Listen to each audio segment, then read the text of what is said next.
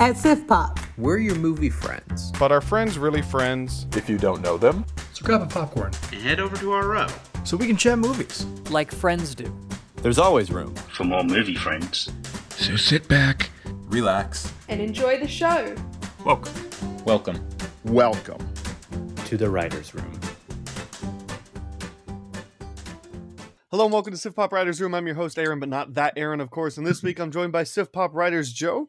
Hey, how you doing? As well as Matt. Hello. We write for SifPop.com. We do movie reviews, best ever challenges, lots of other interesting movie-related articles. Make sure to check out the website, SifPop.com, to keep up with all of that. Should mention up top, the Sifties are still going on the site as of this episode dropping. So we had 2 weeks of Sifties content. So if you're listening to this episode at launch, we're still doing a film award per day. We did it for the past week and now this week as we're getting into it as well. So plenty of good stuff going on the website. But on the podcast today, we're going to talk about Coming Attraction. We got 2 films to talk about for you. And then we'll talk about 2 films for the Sif topic as well, obviously in significantly more depth. We'll talk about Blade 2 and Blade Trinity for that.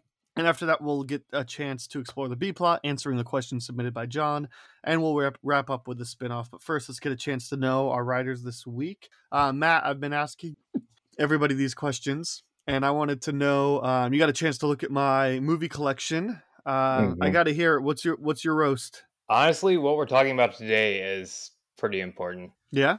Blade, yeah. Because I don't know how you avoided that. There's a ton on here that I'm just ready to rock on. Oh yeah? Like what? Let's see. All the ones that are really popping up. You have an affinity for skipping out on anything 007. No, I have all the 007s. Oh man, did I do this backwards? No, I have them all categorized under like 007 and then the title. Oh, okay. No. They're at the very top. You used to just still have a lot more to go. Yeah, I have them all at the top. In chronological order, or in release order. 21 Jump Street, I can't believe. That's a great movie. I'm totally misreading your spreadsheet now.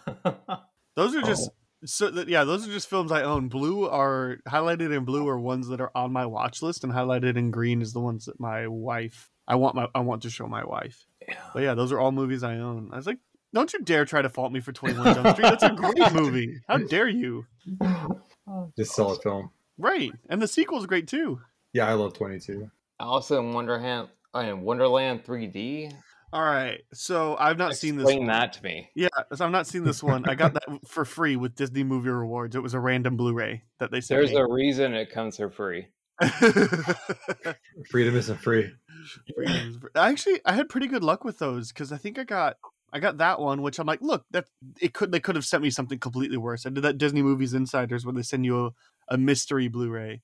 I got that one, and I got something else that I can't quite remember now, but I remember like kind of being pretty happy with. Like, I was like, oh, that's a pretty decent deal.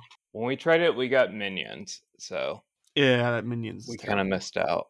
Yeah, Minions is terrible. Yeah, I can't remember what I got now, but I remember being like, oh, that's actually like not a bad. It might have even been one that we already had, but I was just like, yeah, but that's still not a bad pick, you know? It's not like they're sending me like whatever kid movie there is.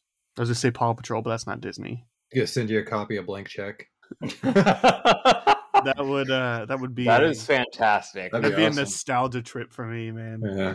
Well, we can wrap up there. You got a chance to rip me on Alice in Wonderland. That's fine. And I gave you my reasoning. That's fine. You did. I just also misread. That's all right.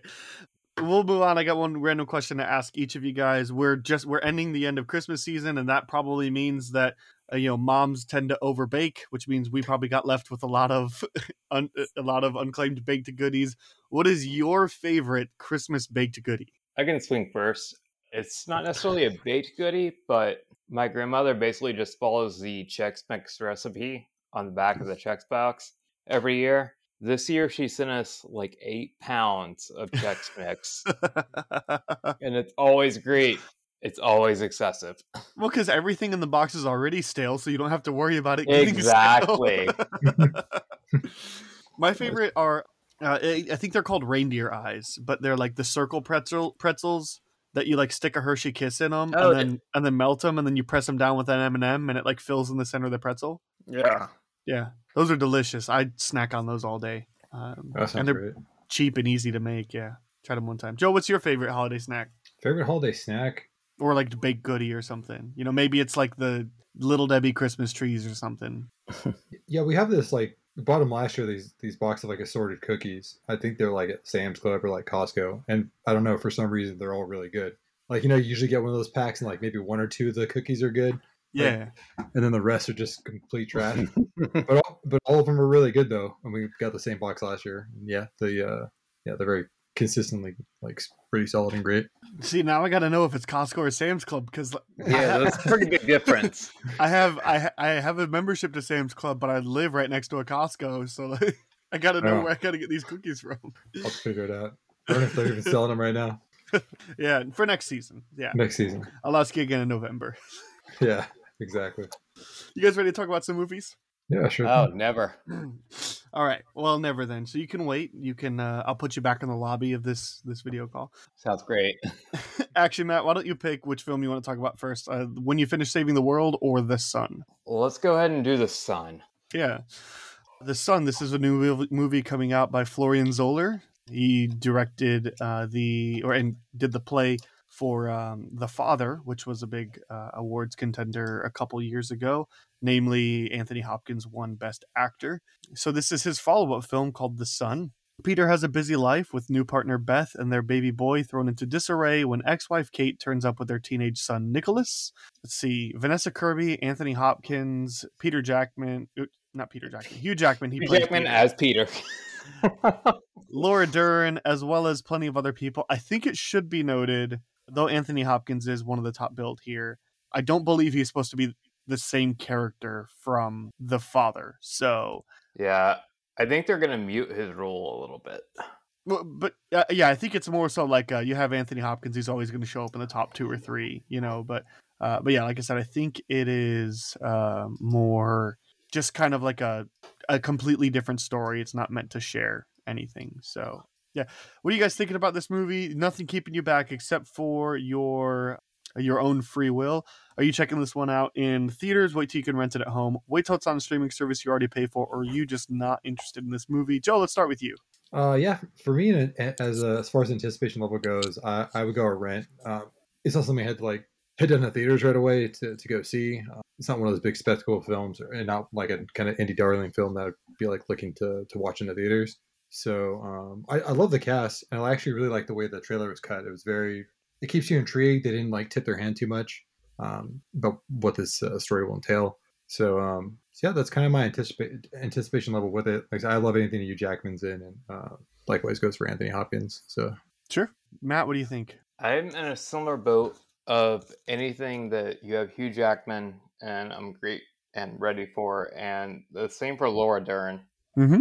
I'm just not quite as intrigued. Okay. I'm almost just kind of like, what are we making again?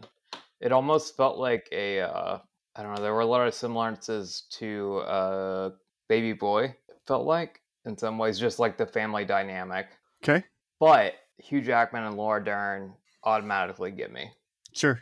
And I'm really curious about this kid that's going to be the other main, what's his name here? Zen McGrath. Zen McGrath, yeah. Yeah. Because it looks like this is some of his first stuff. Maybe he's going to be the new Lucas Hedges. Yeah. Whatever happened to Lucas Hedges? Exactly. He was in like 4 or 5 things, and he was like huge. And then I don't remember. Anyway, I'm gonna go theaters on this one. I've been hearing incredible things about specifically Hugh Jackman. I think this is an all-star cast. I really liked The Father. I don't think I'm as high on it as everybody else, but I still really, really, really liked it. So yeah, I'm gonna go see the next movie that he made, and I'm a big fan of like stage adaptations to movies, especially. I think they've really kind of figured out how to do them. And so that's a big plus for me. So yeah, I'm thrilled to see this movie whenever I can. So yeah, that's what I'll say about that. Do you guys have any other thoughts about The Sun? Good. Yeah, no more thoughts from me. I did a quick look on Lucas Hedges' IMDb because yeah, he started off with Manchester by the Sea, and they did Lady Bird, 3 Billboards, Boy Erased, mid-90s Honey Boy, Waves. But he did The French Exit in 2022. It looks like he's only working on one film, at least that is announced, called Shirley. So anyway, he's still young, so it's possible he's just trying to be a kid. I'm just curious how he's gonna like blow up and. Yeah. Well, I just more so wanted to say, like, Luke, like, again, Lucas Hedges is pretty young. He's still got a bunch of stuff that he could do. He's born in, let's see if we can find a birthday, 96. So he's 26. He'll be fine. Oh, I just realized I'm gonna botch this name. Hugh Quarshie is in it. Okay. Well, and he was in Star Wars Episode 1, The Phantom Menace, and Highlander. Was he in The Phantom Menace? Oh, he's the captain. I remember him now. The like leader of the Princess Amidala's army, right? Yeah. Yeah, that's him. Captain Panaka, that's his name. So wait, he was in Highlander? He's credited for Highlander 1986. Yeah, Sunda Castigear? Yep. Okay. I just watched Highlander a couple months ago for this podcast and don't remember that. Don't remember him in there. I don't remember really anything about the movie though, so. Well, he's been there. Well, let's move on to When You Finish Saving the World. This is a new film coming out, released by A24, written and directed by Jesse Eisenberg. Evelyn and her oblivious son Ziggy seek out replacements for each other as Evelyn desperately tries to parent an unassuming teenager at her shelter while Ziggy fumbles through his pursuit of a brilliant young woman at school. Julianne Moore, Finn Wolfhard leading here. I don't recognize anybody else, but that doesn't mean that you wouldn't. But anyway, what do you think about this one? Same scale. Matt, we're going to start with you this time. Theaters, rent, skip, or stream or skip? I will not strip or anything like that. But this is probably a streamer for me. Both things just, I don't know, they just failed to kind of grab my attention super hard. But that doesn't mean there's anything wrong. It's just not January. Yeah. Well, I mean, actually, The Sun is a pretty high profile release, but yeah, it's not like we're talking about, Megan and The Old Way again. Right. Yeah. It's a stream for you. What about you, Joe? Yeah, for me, I'm probably on the opposite end of this. For me, it'd be the theaters. I really like A24 Productions. I kind of like the kind of quirky type of premise where there you could see it getting more into the dramatic, pulling the heartstrings like throughout the story. I guess like it's kind of similar or seems kind of similar to Lady Bird in a way. Kind of awkward, kind of like indie type of movie. But yeah, I like Finn Wolfhard's work. I like everything that pretty much Julianne Moore is in. Mm-hmm. Oh yeah. So, yeah, I think absolute catch. Yeah, I think the only thing I'm kind of shaky on, I think this is directorial debut of Jesse Eisenberg, and again screenplay. So I don't believe he has screenplay credits either, or at least main. Yeah. So other than that, yeah, I'm keen on seeing this. Let's see, for writer credits, 2 upcoming projects, but this is his only one.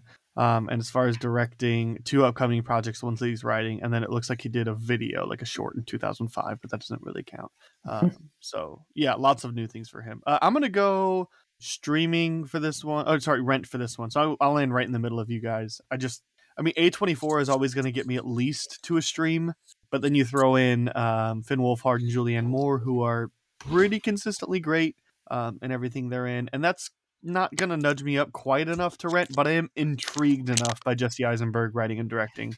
He wouldn't have been one of those people that I would have pegged to kind of get into that. Like we look at even like Michael B. Jordan, like doing Creed 3. Like I think we probably could have seen him getting there at some point. I mean, I would have thought maybe when he was a little older, or like even like if I would have guessed Jordan Peele would be doing things, I would have guessed, more stuff like the Key and Peele stuff. But yeah. Like Eisenberg isn't one of those people I think I would have pegged to be your director and screenwriter, maybe like co-screenwriter with Seth Rogen and Evan Goldberg or something. But yeah, that intrigue factor has got me at least into Rent. So yeah, not super excited, but definitely like curious. So laying right in the middle of you guys. Anything else about this movie that you guys want to mention? Not really. I think it could just be like the bog of a lot of high stuff coming out recently, and now it's kind of taking a softer touch. Sure, could be. Well, with all that being said, we'll get a chance to promote your stuff. So anywhere that you guys want to send people to, not they got to hear some of your movie opinions. Maybe they want to hear some more about what you got going on. Where do you want to send them? Matt, let's start with you. I'm so much extroverted that I have a Twitter account that I occasionally check on. And that's about it. So you can find me at mlasso620 at well, whatever Twitter is called. And I think I have a letterbox that I haven't checked on in about 6 months. But your best bet is Twittering. Joe, what about you? Yeah, as previously stated, just by our episode, you can find me on Instagram at the Star Spangled Avenger with the underscore under each one of those words. Yeah, come talk to me about anime, comic books, movies, a variety of different things. Nice. Well, let's move on to getting to talk about Blade 2 and Blade Trinity for our SIF topic. It was on my watch list, and so it still kind of counts for this new theme of where the show is going, at least for this period. So we watched the first Blade film, Joe and I think that was November's episode, if I'm not mistaken. Yeah, I believe that's correct. It wasn't that long ago, and so we watched the first Blade film, and you know what? I wanted to watch the 2, and Joe was like, let's just talk about the 2. So we'll talk about Blade 2 and Blade Trinity, but first, just a quick recap on how we feel about Blade. I think I landed on the really high side of liked it, kind of surprised at how much I enjoyed it, thought it held up really well. For sure, really liked it. I guess for more thoughts, you can go back to the last episode. Joe, you were kind of about the same place as me, right? Yeah, I think we're in the same area. I think I liked it a little bit more than you. Like I was on the kind of middle, loved it / liked it. After a little bit of the nostalgia wore off it, you can kind of see the cracks. But overall, it's still a really impressive film. You can see why a lot of people enjoy it. Sure. Matt, you didn't get a chance. You weren't on that episode with us. So let's hear your very brief Blade 1 thoughts. Blade 1 was very strange for me.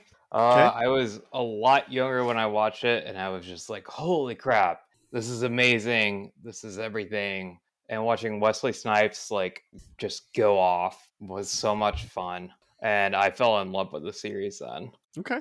So high side of liked it, low side of loved it, somewhere around there. High side of loved it, maybe? Top 10 films of all time for you? Kid me says way high side of loved it. Adult me says still enjoyable, so really liked it. Nice. All right. So with that context, let's move forward to Blade 2. Again, this is my first time ever seeing this film. I'm curious. You two have both probably seen both of these films. I've got to imagine. Were these well, I guess at least for you, Matt, you said you fell in love with the first one. So I imagine you saw 2 and 3 as they came out or really early. Would that be a correct statement? It'd be pretty close. Yeah. To me, they all run together a little bit. But... Sure. How many times would you say you've seen each film, roughly? Oh, I've probably seen Trinity 10 times and 2, maybe 7 or 8. Okay. And Joe? Yeah, the first film I've probably seen 20 or 30 times. But the second film, this is probably maybe my second or third viewing. Okay. And Trinity, I think I only watched it the one time because we'll get into it why it was only one time. Sure. And then presumably one time recently as well. Exactly. Yeah. Okay. So as a reminder, we're going to spoil these movies. So if you haven't seen them and you really care, but honestly, all 3 of these movies are relatively formulaic. I don't really know that there is anything to spoil. Just either way, spoiler warning in general. Unless you want to know where teeth can sometimes be placed. Well, I think that was a throwaway line because we do see she has fangs later. So even though I kind of want it to be true just because what an interesting thing. No, but certain character deaths or resurrections or things like that. But Blade 2, we're going to start with these in chronological order. Do you like it, love it, hate it, dislike it, or think it's just okay? Matt, we'll start with you. High side of like it, bordering love it. It's just one of those best things to have on in the background while you're doing other stuff, and you can just enjoy it and look over and laugh and just enjoy a lot of stuff. Okay. Joe, what would you say? Yeah, for Blade 2, I think I'm in the same boat. I'm going to really like it to actually love it. I actually think I like the first movie a lot better, but objectively, I think this is a better film. It's better directed, it's better shot. The writing actually might even be a little bit better, which I think Goyer did both. I think he was at least co-writer on both. Del Toro was the second, I believe. Del Toro directed the second. Oh, gotcha. So, yeah, I like all the added characters. I like the kind of guest appearance from Donnie Yen. Kind of wish he was in the movie a little bit longer, but I have some thoughts on that. But overall, really enjoyed it. Nice. Yeah, it looks... So Goyer was the writer for Blade. He was the writer and director for Blade Trinity. And yeah, he was also a writer on the first Blade. So But yeah, this is the Del Toro directed one. I'm going to go just right where you guys are too. Really high side, I liked it. Pretty much exactly where I am on the first one. I do disagree with you though, however, Matt. I think this movie is so visually compelling that I can't just throw it on in the background. Like specifically, I think the choreography is just outstanding in this movie. Oh, absolutely. And a big reason why is I was taking some notes. I said the choreography is really great. Stunt choreography was Donnie Yen, so that makes a lot of sense. Yeah. Which I had no idea that he did that kind of thing, but I saw in the trivia that it said Donnie Yen, who plays this character, is part of these people, and I didn't know what that meant because this was right as the movie started. They said that it said that he was also the stunt choreographer, and I was like, yo, like, all right, sweet. And I know I'm in for something good. So, and it was remarkably, the first film wasn't bad by any means, but this for sure was significantly better. So yeah, that was a big reason why. What other things you guys want to mention for this movie? For me, it's, like you said, it's dance or a guilty pleasure. It's also a dance club movie, clearly. Based on so much 90s like club music and visuals.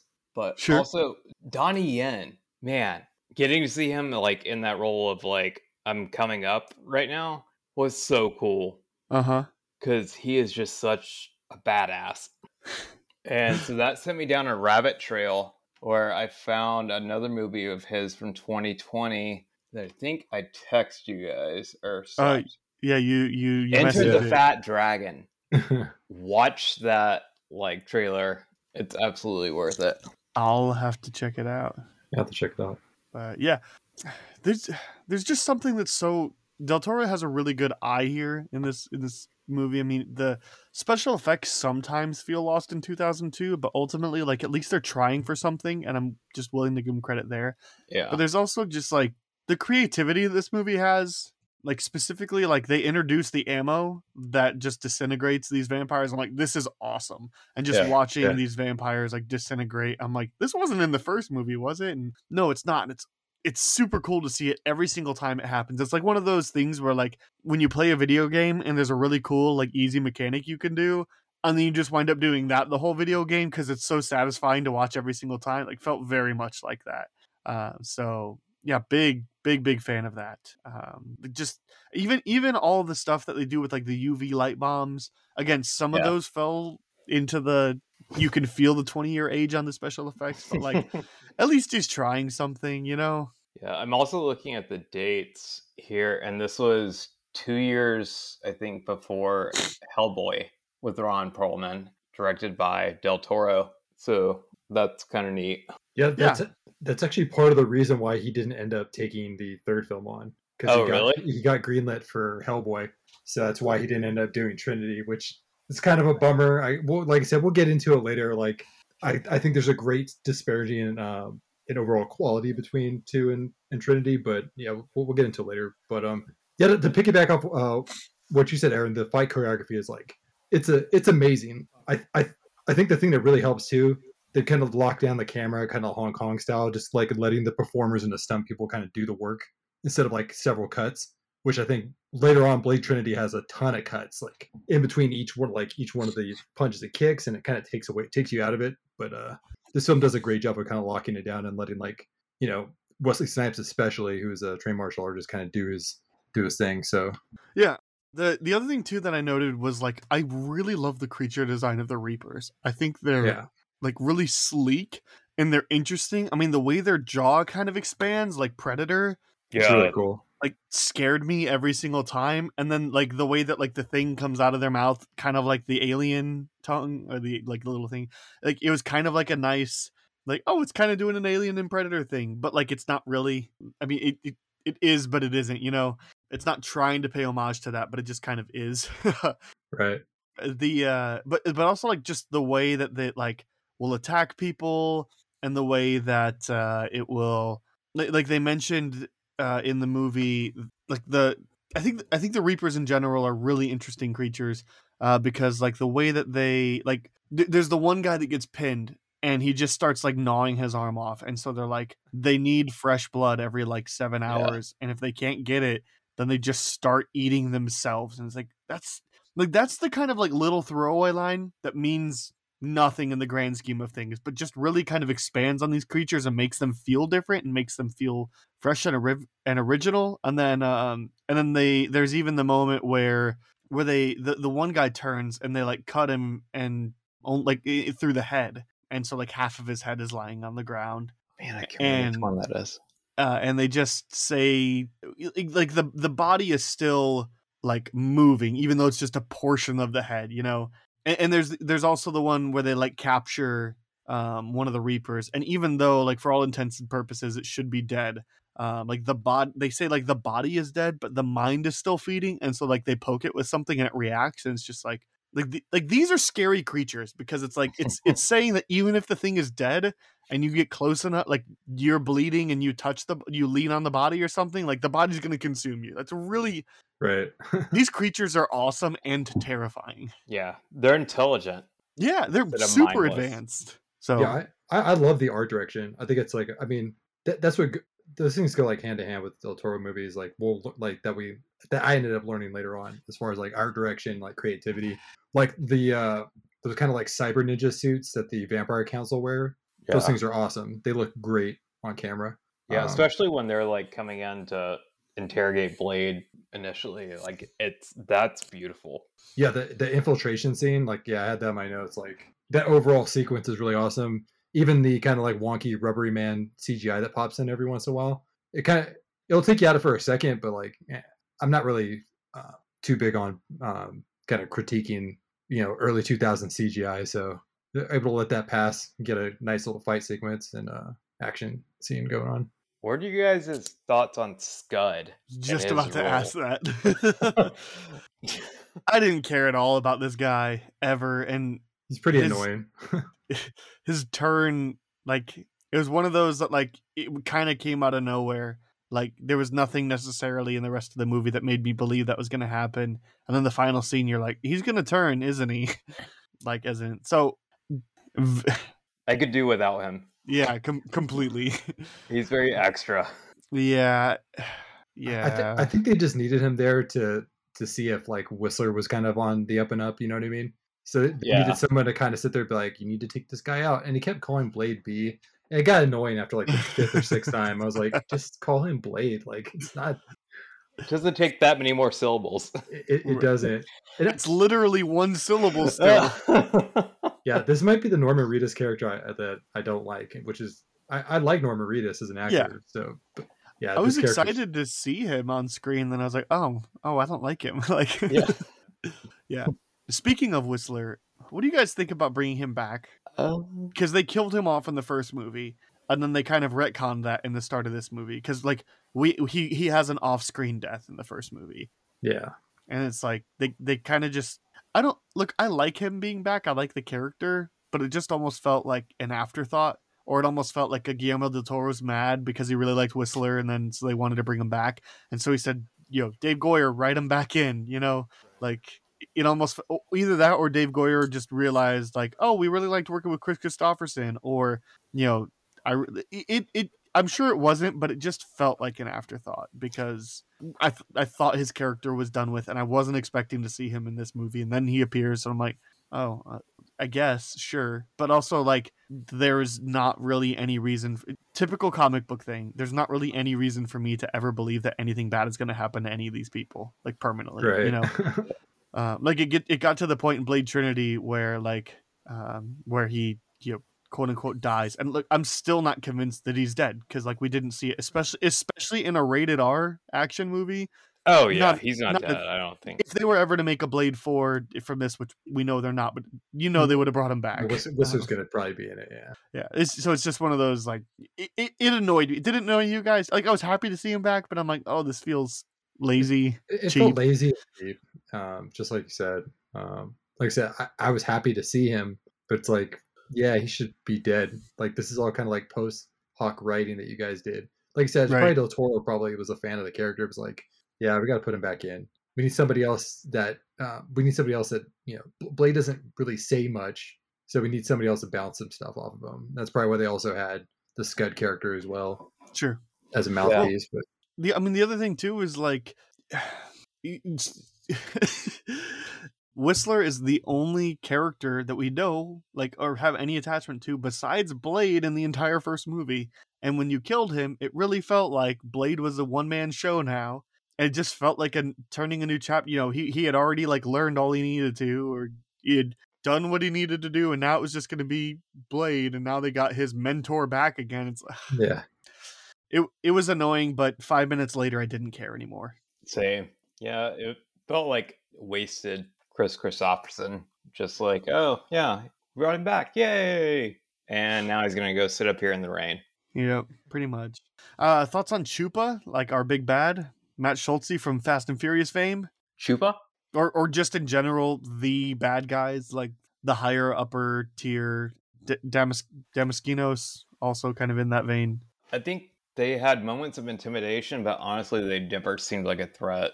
Once UV light's introduced, it's kind of like over for them, and the storyline was very predictable. I don't know if I understood ever what their end game was, and there's probably a big reason for that, but I'll get into a second. Like, what is their end goal? What are they working for? What are they working towards? I think good. I always feel like that is like one of the weakest parts of all the Blade movies. Like, it's like, vampires, what are your guys' end game here? These are some wild, crazy actions you guys are taking. They're either like about to destroy their food source, which is the most common thing that they end up doing. Like, that was like the biggest thing I had with the first movie. Is like, all right, so if you kill everybody, like, how are you guys gonna feed? Like, I don't really get what you guys are trying to do. But yeah, as far as like the kind of big bad, I like Nomak. I thought Luke Goss was pretty good in the role. Not quite Frost level, because I mean he's like chewing up scenery in that first movie. Yeah. He's So really Frost good. is like next level of Yeah. going all out. yeah. But yeah, he had a good look, and I liked a lot of the fight choreography they did for him. I thought he was pretty cool. But yeah, as far as like their end game, it's never really clear to me. I don't know what they were trying to accomplish. My best guess is Liv. They want to be daywalkers, right? Like that was like a big thing, right? Well, that's in 3. That's in 3. That's Trinity. Because in this one, because like the creatures, they're not daywalkers either. Actually, UV kills them. Like it seems like Right. exponentially faster. They're anti-vampire. They develop the UV flashlights so they can shine on them. Yeah. Because the Reapers aren't affected by like bullets and swords. Right. Yeah. Yeah, I really couldn't tell you. We just saw this movie, and I couldn't tell you what the vampires' endgame was. Yeah, I guess they just want to make a better version of themselves. In this case, a failure. Like I think it's almost like a split of they don't consider themselves vampires. Yeah, I feel like they consider themselves as evolved vampires, and it's almost like the vampires really like have nothing to do with this movie. Like, and I kind of like that, how it's like, oh, here's a different like evolution. It's not as easy as, you know, a silver stake or whatever, you know. Like, I thought that brought an interesting element, that it wasn't just here's more vampires. Which, look, I know the reasons why Blade Trinity never got a sequel, but I'm almost like glad that it didn't, because like how do you keep on doing more stories like this? Like it already feels tiring in Blade 2. Now, Guillermo del Toro's visual flair and world building with these new creatures kind of makes it interesting enough, but it's like, especially Blade Trinity, like you've already introduced Dracula, like where could they possibly go after this? Like literally nowhere. So yeah, at least nowhere that I care about. So unless the only thing that I would care about is there's a throwaway line in Blade Trinity where just the Natasha Lyonne says something like, hey, we're not sure if this will also kill you. This big blast will also kill you since you're a half-breed. And then there's also that throwaway line about how Dracula says like the thirst will come for you eventually. It's like I want to see Blade wrestling with being a vampire, like actually wrestling. That's the only thing I'm interested in a future Blade movie. And yeah, like he actually goes for it and has to decide if he's actually like really struggling with not killing humans like a vampire, you know, not sucking blood, you know, then, you know, hopefully MCU Mahershala version explores some of that. But either way, I was just kind of as a side note, like I thought, how long could this franchise really have run before it just got stale and boring? So anyway, yeah, I just didn't know if I really understood the plan. And here's a big reason why. This movie is just too long, and I checked Absolutely. out for about 20 minutes, and that's Yeah. my only complaint with the movie. Like my only legitimate complaint. I've been trying to talk some negatives only because we've just been like loving it, but there just becomes a point like in between like the second big fight scene and the third big fight scene where I just kind of checked out for about 20 minutes, and I was like scrolling Twitter and having it on in the background, whatever. Because these movies are all three of them are so paint by numbers, like not necessarily in a bad way. I mean, this was really kind of the revolution of the comic book genre, and definitely the rated R ones were not doing it as well as this one was, but it just didn't hold my attention because I knew where we were going to go and I knew how it was going to end without knowing anything about them. I was just like, oh yeah, cool. We're setting up a big third thing where the villain's going to reveal their plan, and then they're going to, save the day, and probably a couple of people are going to die, and probably Blade's going to be handicapped by some way, but only once they get there. And then also here's this double cross. Cool. Yeah. It's just I checked out on the stuff where I was like, all they're trying to do is buy some filler, let you cool down from excitement from the second action sequence to get you to the big finale. And I just stopped caring about the movie at that point. So that's my only knock. That's just why I don't land and love it. It's probably about 20 minutes too long. At least. Yeah, and I think there's like some of the aspects for me, like I don't mind the actor that's in it. She plays Nisa. But I just think they're trying to do like this kind of like kindred spirit thing between her and Blade, and it kind of doesn't work. Like it's almost like they spend too much time on it and not enough time at the same time. Yes, to really make it pay off at the end. Like it was a cool like ending to have her like bring her out there and have her see the sunset. Interesting, but like there's no impact there because I don't have enough time with them. Yeah. I thought the exact same thing. I thought what a great ending for a character that I don't care about. Yeah. Like I thought it was a really visual, stunning, meaningful moment. The music was great. I thought it was a pretty terrific way to just end the film like they did. Really, really great, really meaningful, but like I didn't care. It's not like Nissa was part of the first film, or it's not like we even really spent a ton of time with her. So yeah, I wish that would have been a little bit more, emphasized. Somehow, I don't know, because you're right, they tried and it just didn't really work. And I don't know if it's maybe because I don't think that they had any chemistry, but or if it was just she didn't get enough screen time, or maybe like a director's cut that has some deleted scenes that kind of give a little bit more context there. But I thought, what a beautiful moment that's so unearned. Right. Yeah. That's all I have. But if you guys have more thoughts on Blade 2, I'm happy to entertain them. The only other thing I'm going to say is there is a great song it's a collaboration with Massive Attack featuring Mos Def, and it is baller. It's called "I Against," and it's amazing. Yeah, I actually really like the score and the soundtrack. I think it matches up pretty well with the first film. There's more hip hop and all of it's like really solid. Yeah, there's a little like deep, like I don't know music terminology, but like lower like bass sounds, that are really great. And, cool. We didn't really talk about it, but Ron Perlman's in this movie, and I think he's actually really awesome in this movie. He's amazing. He's really entertaining. From the moment he gets a bomb put in his head. Yeah, he's fun. Yeah, I like him. He is ready to be Hellboy.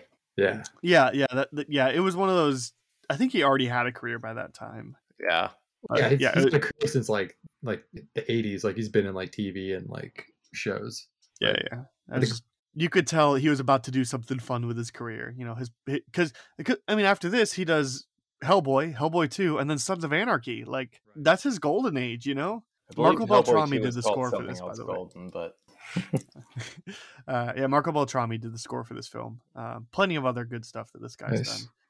Especially, I'm looking at his IMDb, and I'm like, I don't know how many of these are memorable, but like, Venom, Let There Be Carnage. Like, dude's got a good reputation. He did the 3-part Fear Street movies for Netflix, the Jordan Peele's Twilight Zone, Quiet Place Part 2, Ford v Ferrari. Again, I don't know how many of these are memorable scores, but like, dude's got a career. For somebody that I just don't know how much we talk about. He doesn't come up in the conversation like, John Williams, and he did Logan. All right, that one's memorable. I love that Logan score. But he doesn't come up in the conversation like John Williams or Michael Giacchino or anything like that. So right, a lot of the heavy hitters. Are you ready to get into Blade Trinity? I thought we already were, because these movies run together so much for me. I actually couldn't disagree more. To me, I mean, I Fair. watched them on separate days, but there's a complete tonal shift, and it's kind of jarring. But yeah, let's get into it. Blade Trinity, what did you think? Did you like it, love it, hate it, dislike it? Think it's just okay. Joe, let's start with you this time.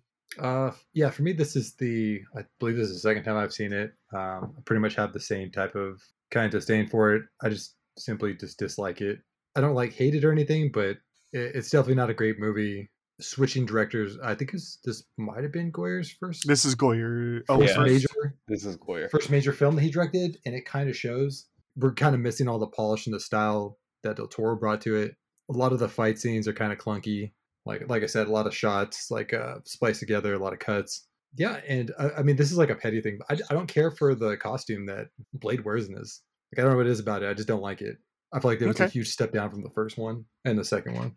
Okay.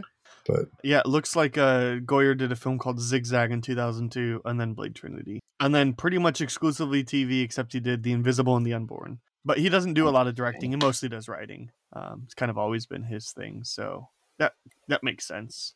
And dude's got a solid career. Yeah. Oh yeah, he's made his way. Yeah. He's his name has been attached to a lot of great stuff. Like Man of Steel and I thought you said TV great show. stuff. Yeah, I did. and The Dark Knight and things like that. And his name is also attached. Oh, he was a screenplay writer for Batman. Earlier screenplay writer for Batman Begins. But yeah, dude is also attached to some great stuff and some not great stuff, like Ghost Rider: Spirit of Vengeance and Batman vs Superman. And anyway, Matt, Blade Trinity, do you like it, love it, hate it, dislike it, or think it's just okay? I guilty love it. You guilty love it? Yes.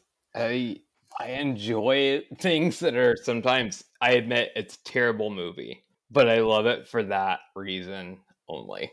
I was wondering why you picked, specifically you picked Blade Trinity on the list of all the movies we could talk about. It was one of your three options, and I'm like, I was just curious. I was like, is this going to be one of those, he wants to defend it, or he wants to tear it to pieces? I don't want to tear it to pieces. I want to love it. But you're not defending it either. You're saying, exactly. I don't know why, but I love this movie. Basically, I'm that person on the sidewalk who's just like, oh, this is neat. I'm going to stay here and watch this. Guys, I'm going to lose all my credit. I'm with you, Matt. I really liked this movie. I had a blast. Oh, look, I'm going to attribute it entirely to my expectations for this movie were so low because Blade Trinity is one of those, just like Spider-Man trilogy, where you're like, the first two are great, iconic. Second is considered better than the first, and the third one is considered one of the worst superhero movies of all time. And I'm like, look, I've seen Ghost Rider: Spirit of Vengeance. Like, I haven't seen Elektra, but like that would also be in that conference. I've seen Batman and Robin. I've seen Superman 4: The Quest for Peace. Certainly this can't be that bad. And guess what? It's nowhere near that bad. I look, it's not a great movie. Certainly, like nowhere near. Like you said, Joe, technical aspects, this movie is significantly less well edited for the fight choreography and stuff like that. But I just can't help but have liked this movie. I think I had such low expectations because I thought this is one of those middle 2000s. Ryan Reynolds is trying to get into the superhero genre movie, and it's not going to work. And he's kind of just playing Deadpool in this movie. Like, it is like the preliminary version of Deadpool. Like, this is just Wade Wilson, And I'm like, look, Jessica Biel hasn't really done anything memorable in her career, and I remember when they tried to make her a thing. And I'm like, she's not good, but she's fine. Like, she's not a problem with this movie. She's not great. She's not good, but she's not bad, I feel like she's a better physical actor than she is like a, actual actor. She is amazingly fantastic with the way she moves. And I really liked Parker Posey in this role. I thought she was a lot of fun. And never thought I'd say this, but I'm really happy Triple H was in this movie. Like, and I'm not a WWE fan. Like, I'm not really like. It just worked for me, man. I must have been in the right mood. I think you lost Joe completely at this point. Well, here's the thing. I'm about to lose all my credibility I've ever gained on this podcast, which I frequently lose any credibility. But my wife watched all three of these movies with me, and we really liked all of them. But at the end of this, about 20 minutes into this one, I asked, this is this is a fun movie, right? And she's like, yeah, I'm having a really good time. Like, I'm probably having the most fun out of any of these 3 movies. Is that right? She's like, yeah, that's about right. I'm like, okay, just making sure I'm not insane. And the movie ends and I'm like, so that's not the best of these 3, right? No, she'd be like, but that's the one you want to watch the most, right? He's like, yeah, like, like I'll happily put this on before Blade 2 or 1 again. Yeah.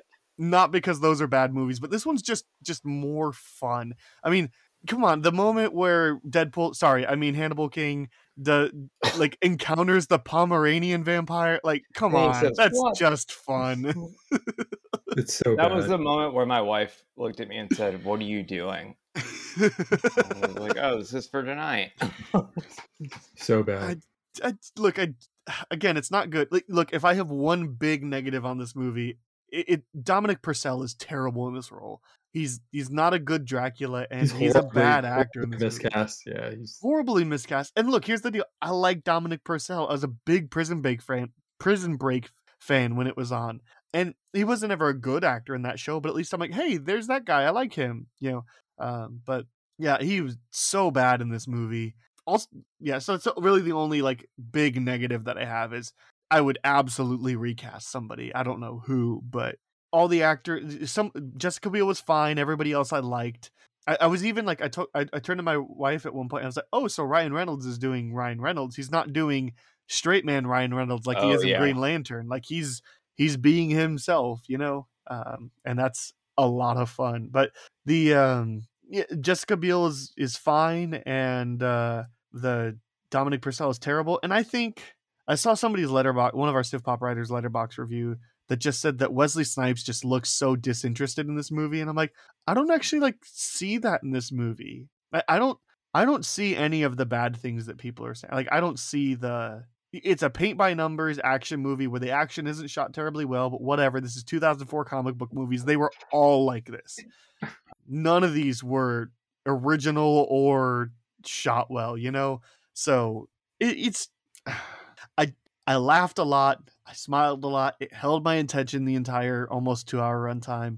I just had a good time. And I understood the villain's plan, because that's what we were griping about Blade 2. But the vampires want Dracula resurrected because Dracula could kill Blade, and they want Blade dead. And also, they're hoping that Dracula's blood could let them be Daywalkers too, because Dracula is not affected by UV. Makes sense for the vampires to want to resurrect Dracula. Cool. Makes sense why Blade would want to kill Dracula.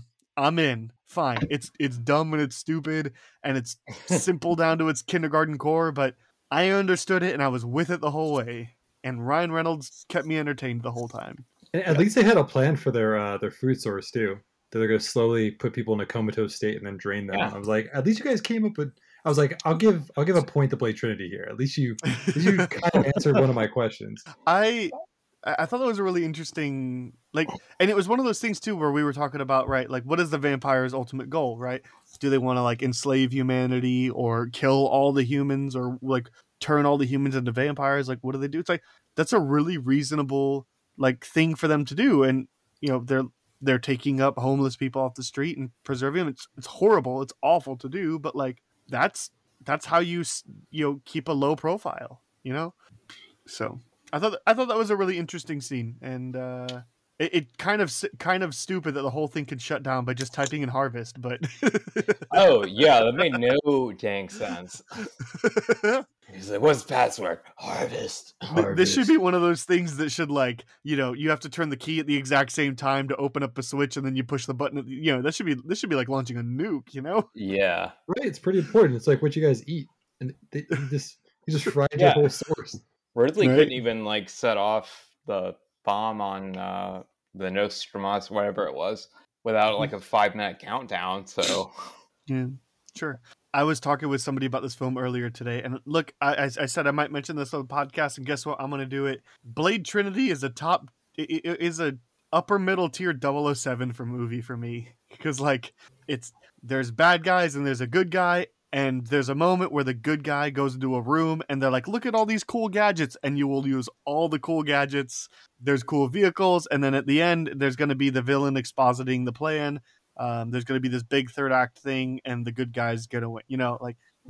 this is just one of these. Look, I just finished watching the Spy Who Loved Me, and I'm like, look, that's as generic as a Bond movie gets, but it was a good time. It was, but it was just like as basic as a plot. All these Sean Connery, Roger Moore Bond movies just blend together, except for Goldfinger and From Russia with Love, and yeah, I feel like that's it. Diamonds Forever for bad reasons. Like they're all just kind of the same movie with different stunts, and I was like, you know what, this falls into that category of a 007. I liked Patton Oswalt in this movie too. That was good in Natasha Lyonne. I was like, oh, these are fun people. I like these people.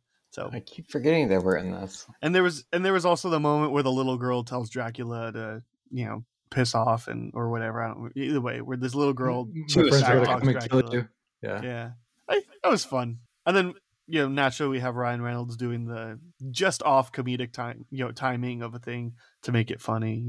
But I think when he's chained up and he lets out the "See you next Tuesday" or the thunder "See you next Tuesday" and just goes full Ryan Reynolds. Yeah, because he has that moment, and they're interrogating him, and he's just like, they put a thing in me. And it's like, where is it? It's in my left butt cheek, and they keep saying it's in my right butt cheek. They're doing it's very reminiscent of like Daniel Craig in Casino Royale, near the end. It's Ryan Reynolds being himself, and I will just having a day. I'll always have fun watching him. And again, I think my expectations were so low that I had a good time. Yeah, I was expecting Daredevil theatrical cut, and I got I got Daredevil director's cut, so or Daredevil TV show, whatever, I don't know. Daredevil TV show if it was funny. Yeah, let's go with that. No, because that one has actually like smart and good plot and good character development. I had a fun time. I had first 20 minutes of X-Men Origins Wolverine. That's what I had. So you also got the song "Fatal" by the group RZA. You know what else you got? Didn't notice this till the end of the credits. You got a score by Raymond Djawadi from Westworld and Game of Thrones and House of the Dragon and Pacific Rim. Oh yeah, boy. My guy, Raymond Djawadi, coming up. Nice. You want to hear a fun fact about Jessica Biel? Apparently, she inadvertently destroyed a camera that cost $300,000 because she's too good. She was directed to aim at the camera, but she trained and had perfected her archery skills, and so she fired the camera, and it went through a small opening in the front of the plexiglass guarding the camera, and it shattered the camera. And the footage of the incident is apparently included in the DVD extras. But anyway, would not have expected I have to see that 2004 released movie, so 2003 Jessica Biel, Jessica Biel of all people to be what are the method actors? Yeah. So she went all out. Yeah.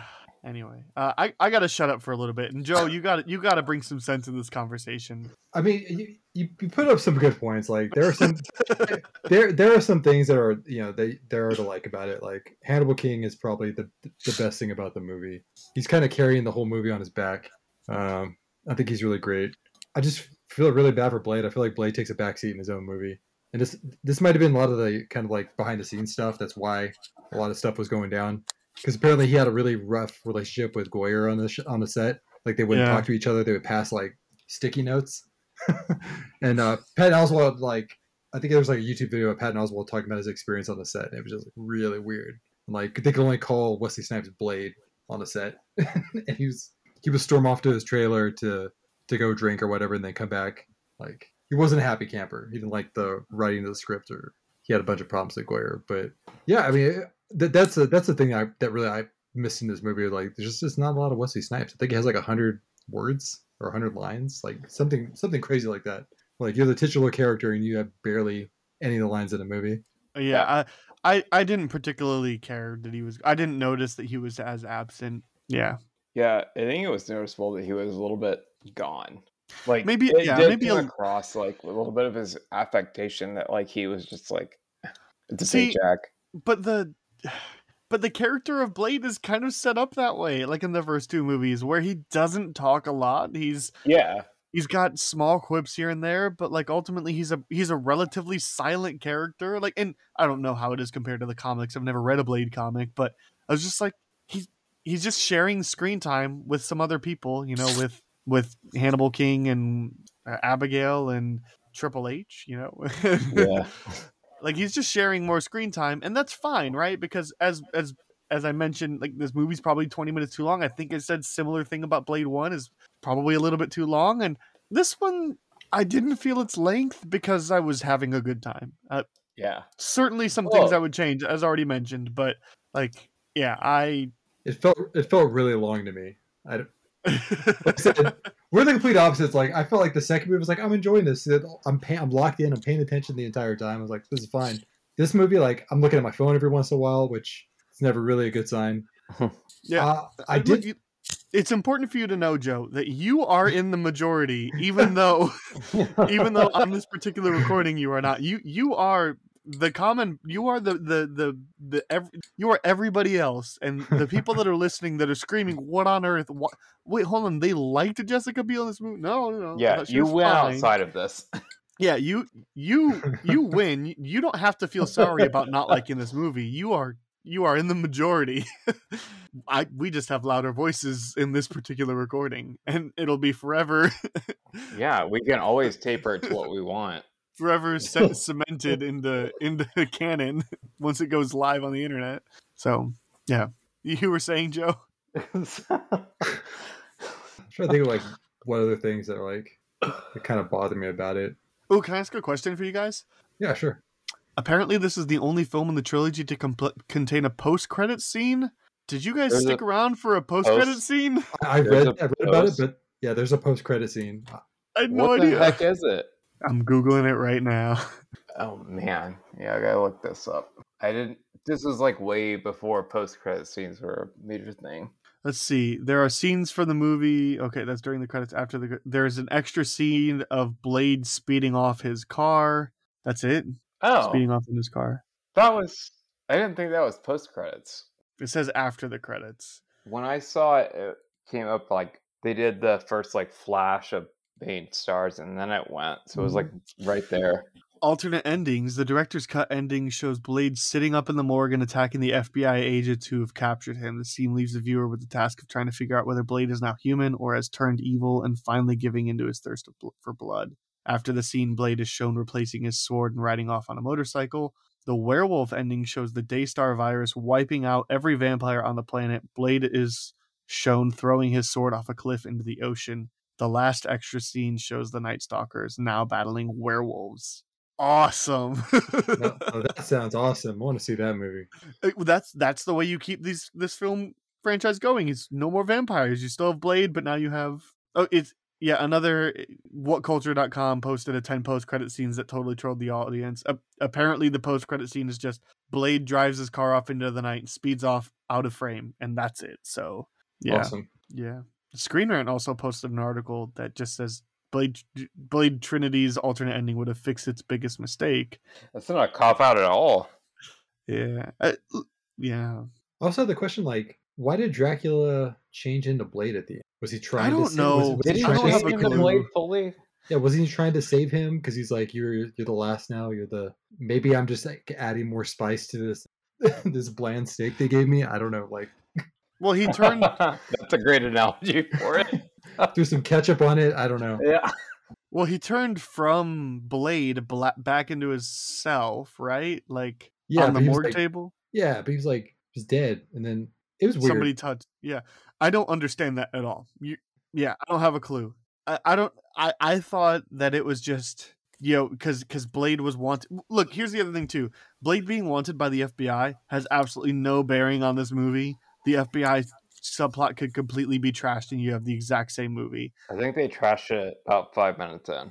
Yeah, because as soon as Dracula appears and they have that confrontation, there's not even like a mention of the FBI, or we don't see any of the agents or anything. So it's just like it's so useless. There's no reason to have the FBI here. Yeah, I think they only use them to get him out of hiding, right? Like they're used as a plot device, if anything, just to make sure he's It's a out. way to bring him out But in the open. But only the first time, because then they find a new base, because they go with the base to Ryan Reynolds and Patton Oswalt and all them. Right, Right. the not so obvious hideout. That's totally kind of obvious. Yeah. So the FBI subplot could completely be trashed, and there's no. Whistler's already making the connection with Abigail. How about, hey, you're gonna need some help because they have freaking Dracula. So here's some people that you should connect with. How about that? That's an easy way to, But to without do some things. but with the FBI, we don't get a little kind of small cameo by James Remar, who's in the movie for like 10 minutes. Wait, who? So that was kind of cool. I was like, oh, James Remar's in this movie. I totally forgot about that. Yeah, the like main FBI agent. He's right? the main FBI agent. Yeah. Yeah, yeah, he's credited, but yeah, you're right. That's a cameo, pretty much. Yeah, he's like Carly in it. Same with the Christopher Guest guy. Whatever that actor's name is. Oh yeah. The guy that plays the psychologist. Yeah. So the other thing that I don't have a clue about the whole Dracula. I just thought that it was. He said something like now the police have a body. So I think it was their way of saying like he was as Blade and then he shapeshifted, and because they showed up to the crime scene, like they could tell that these things are real now. So it's kind of one of those like somehow they're able to. FBI is not going to be looking for Blade anymore. And I don't know. I don't understand. Didn't make any sense to me, but I didn't enjoy the movie any less. And that's the beauty of it, is you get to enjoy it and just say, I don't give a rip. Yeah, kind of is what it is.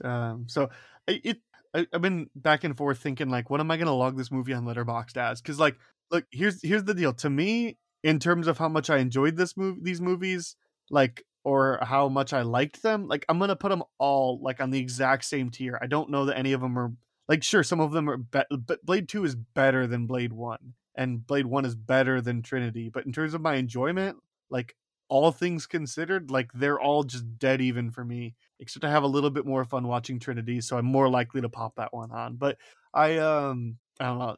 My Letterboxd score is still going to be significantly higher than everybody else. Like I'm not going to give this a 4.5 like I gave the other ones, But like, don't be surprised if I drop a 4. So Don't be surprised if I remember my password and log back in.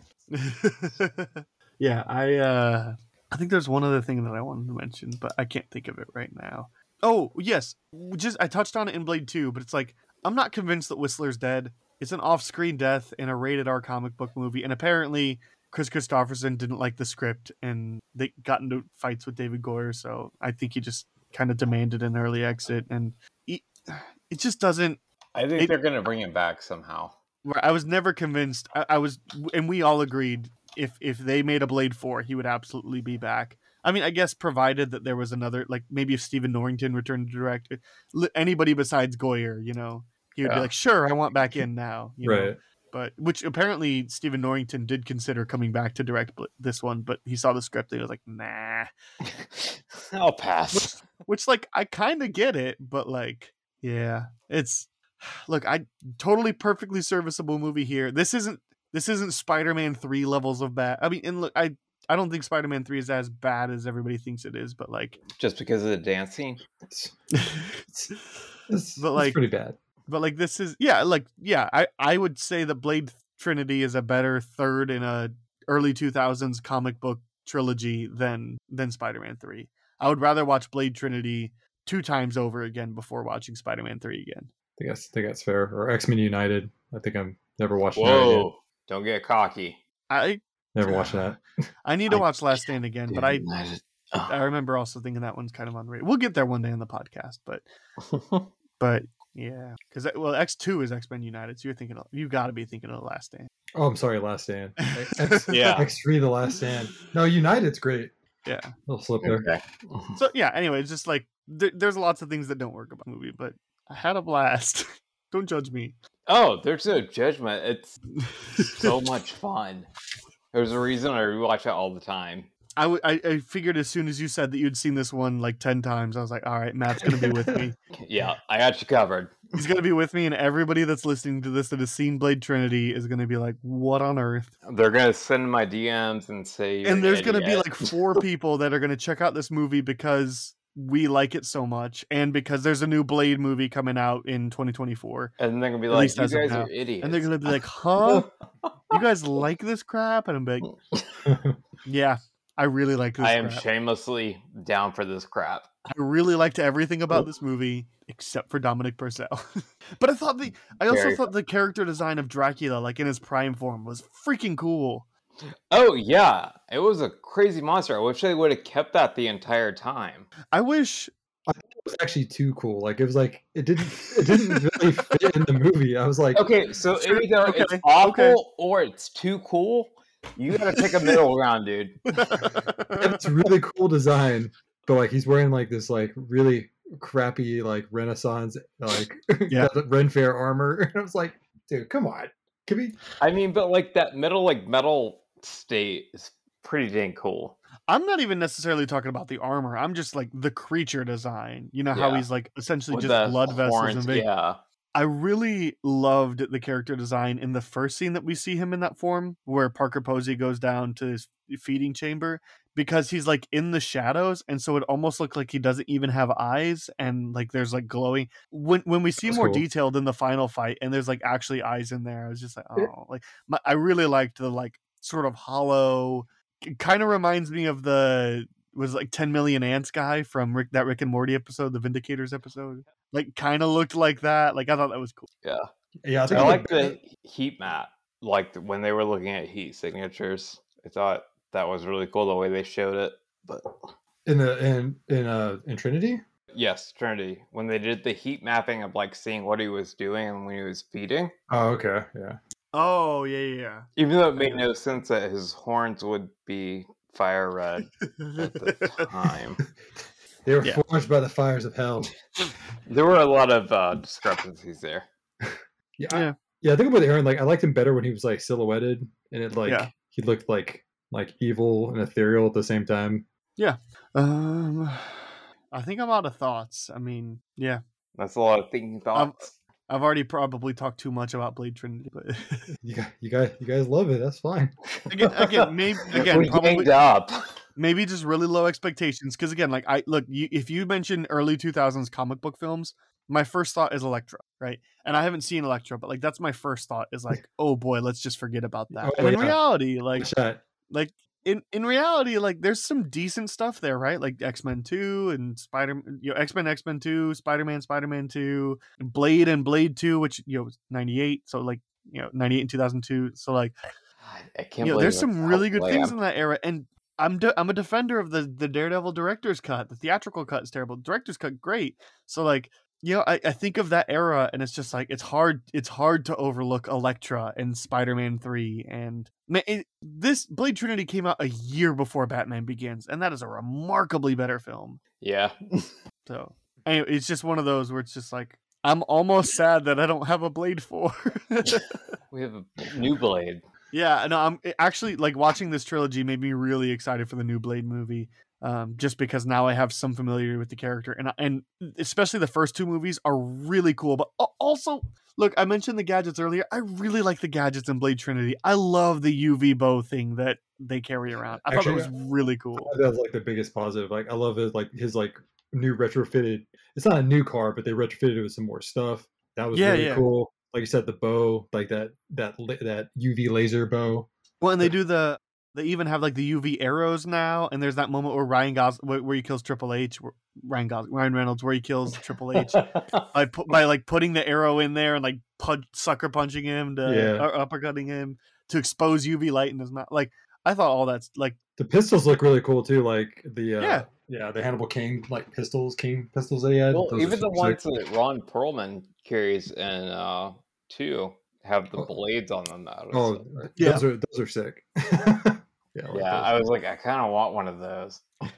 I specifically really liked the UV bow when Jessica Biel pulls that out the first time in that like train station. Hell yes. It's like sweet. And then, but my favorite like moment, I definitely remember cheering at home, was the moment where like somebody's got her like in a chokehold from behind, and she just like activates the blade from behind her. Yeah. I was like, this is awesome. This is so cool. The only thing is, in terms of the gadgets, is they kind of tease that like really big gun that has like 4 barrels, but I don't think they ever used it. No, they never used that gun. That was like disappointing.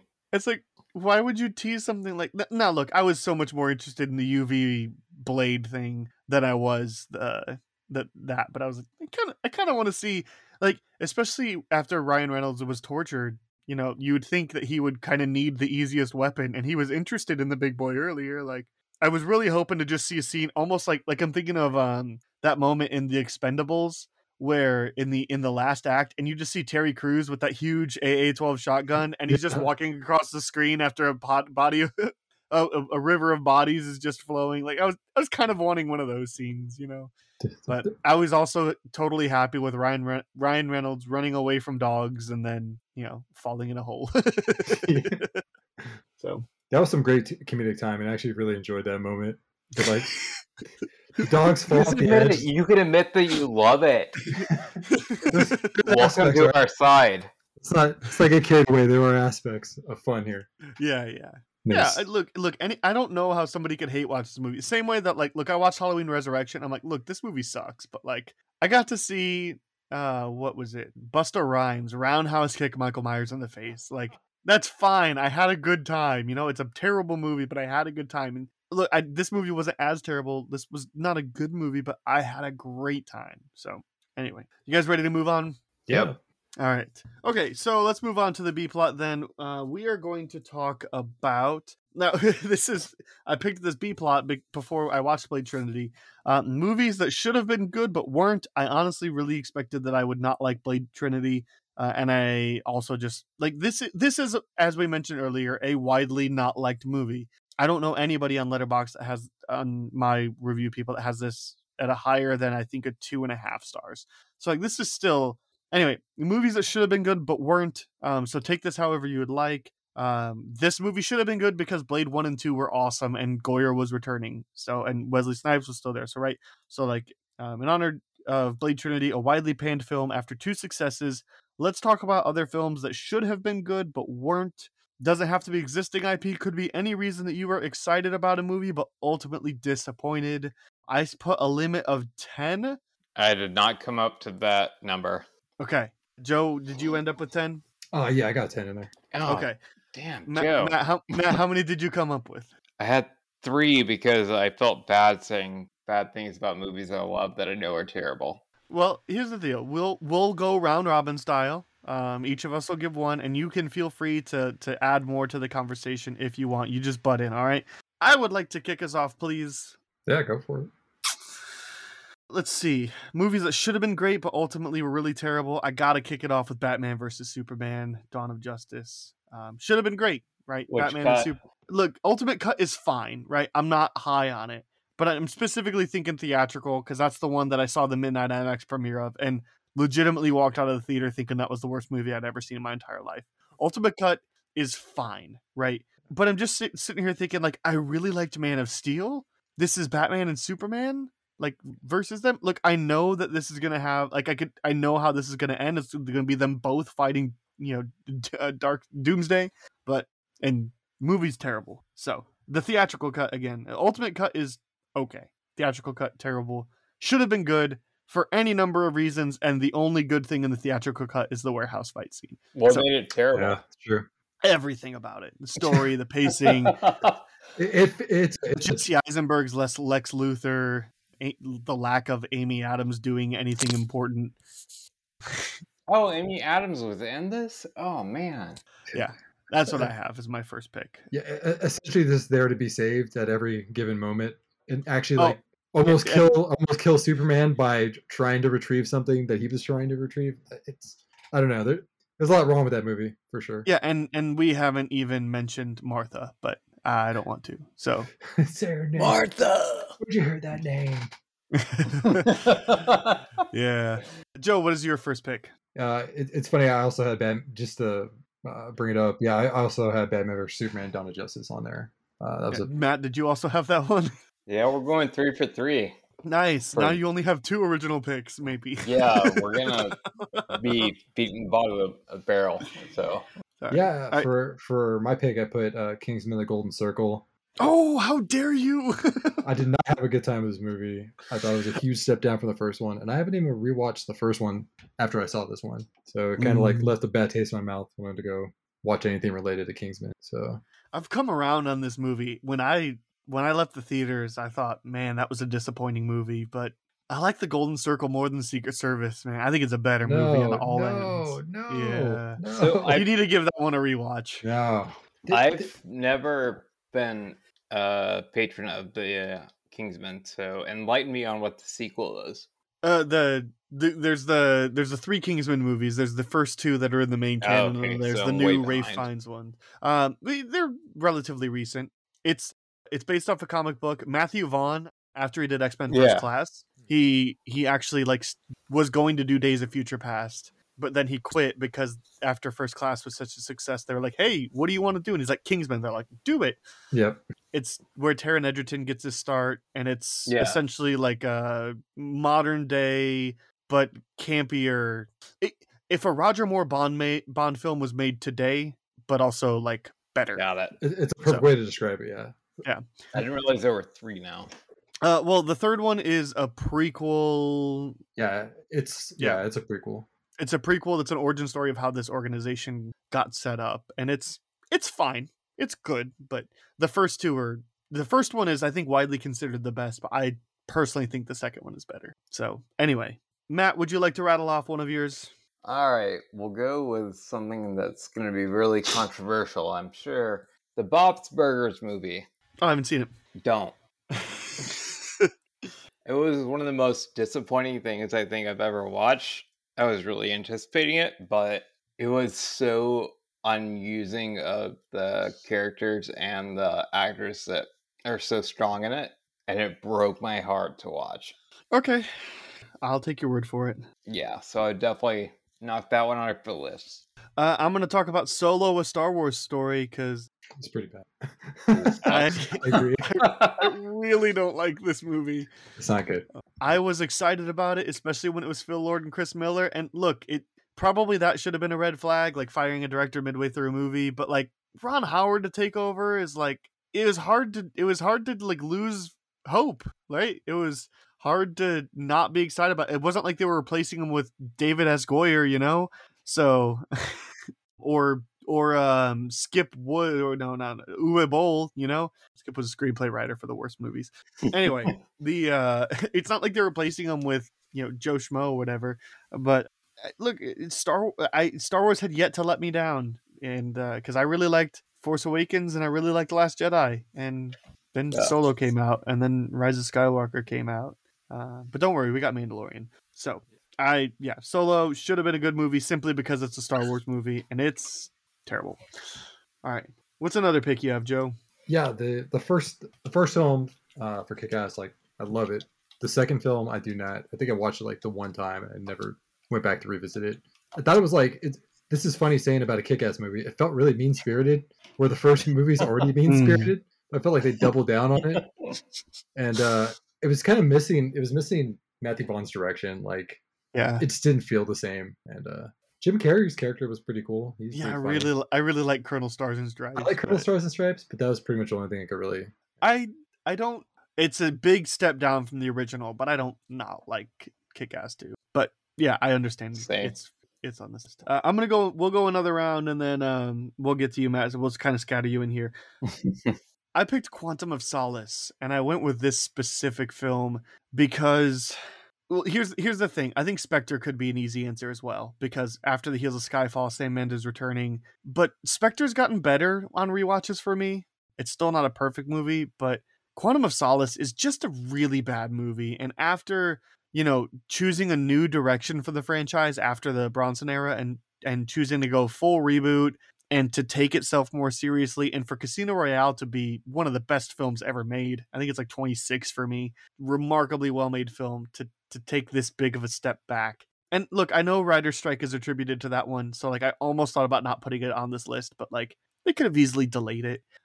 And the writing is only part of the reason why the movie's not good. There's plenty of reasons it's not good. So Quantum of Solace was my pick. So Joe, you got another one for us? Yeah, Wonder Woman 84. Like, yeah.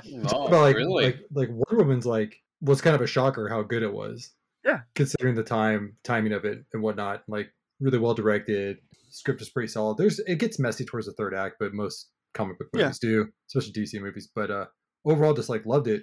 Wonder Woman 84. There's just so many problems with the script. The dialogue is atrocious.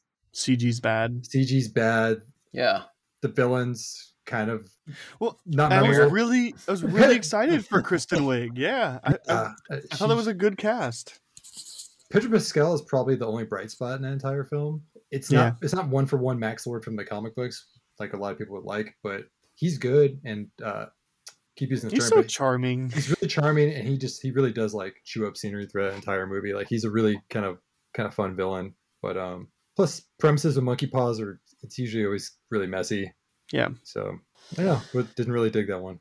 That's a good call. Yeah, I think everybody was excited about that movie until it came out. And they saw it.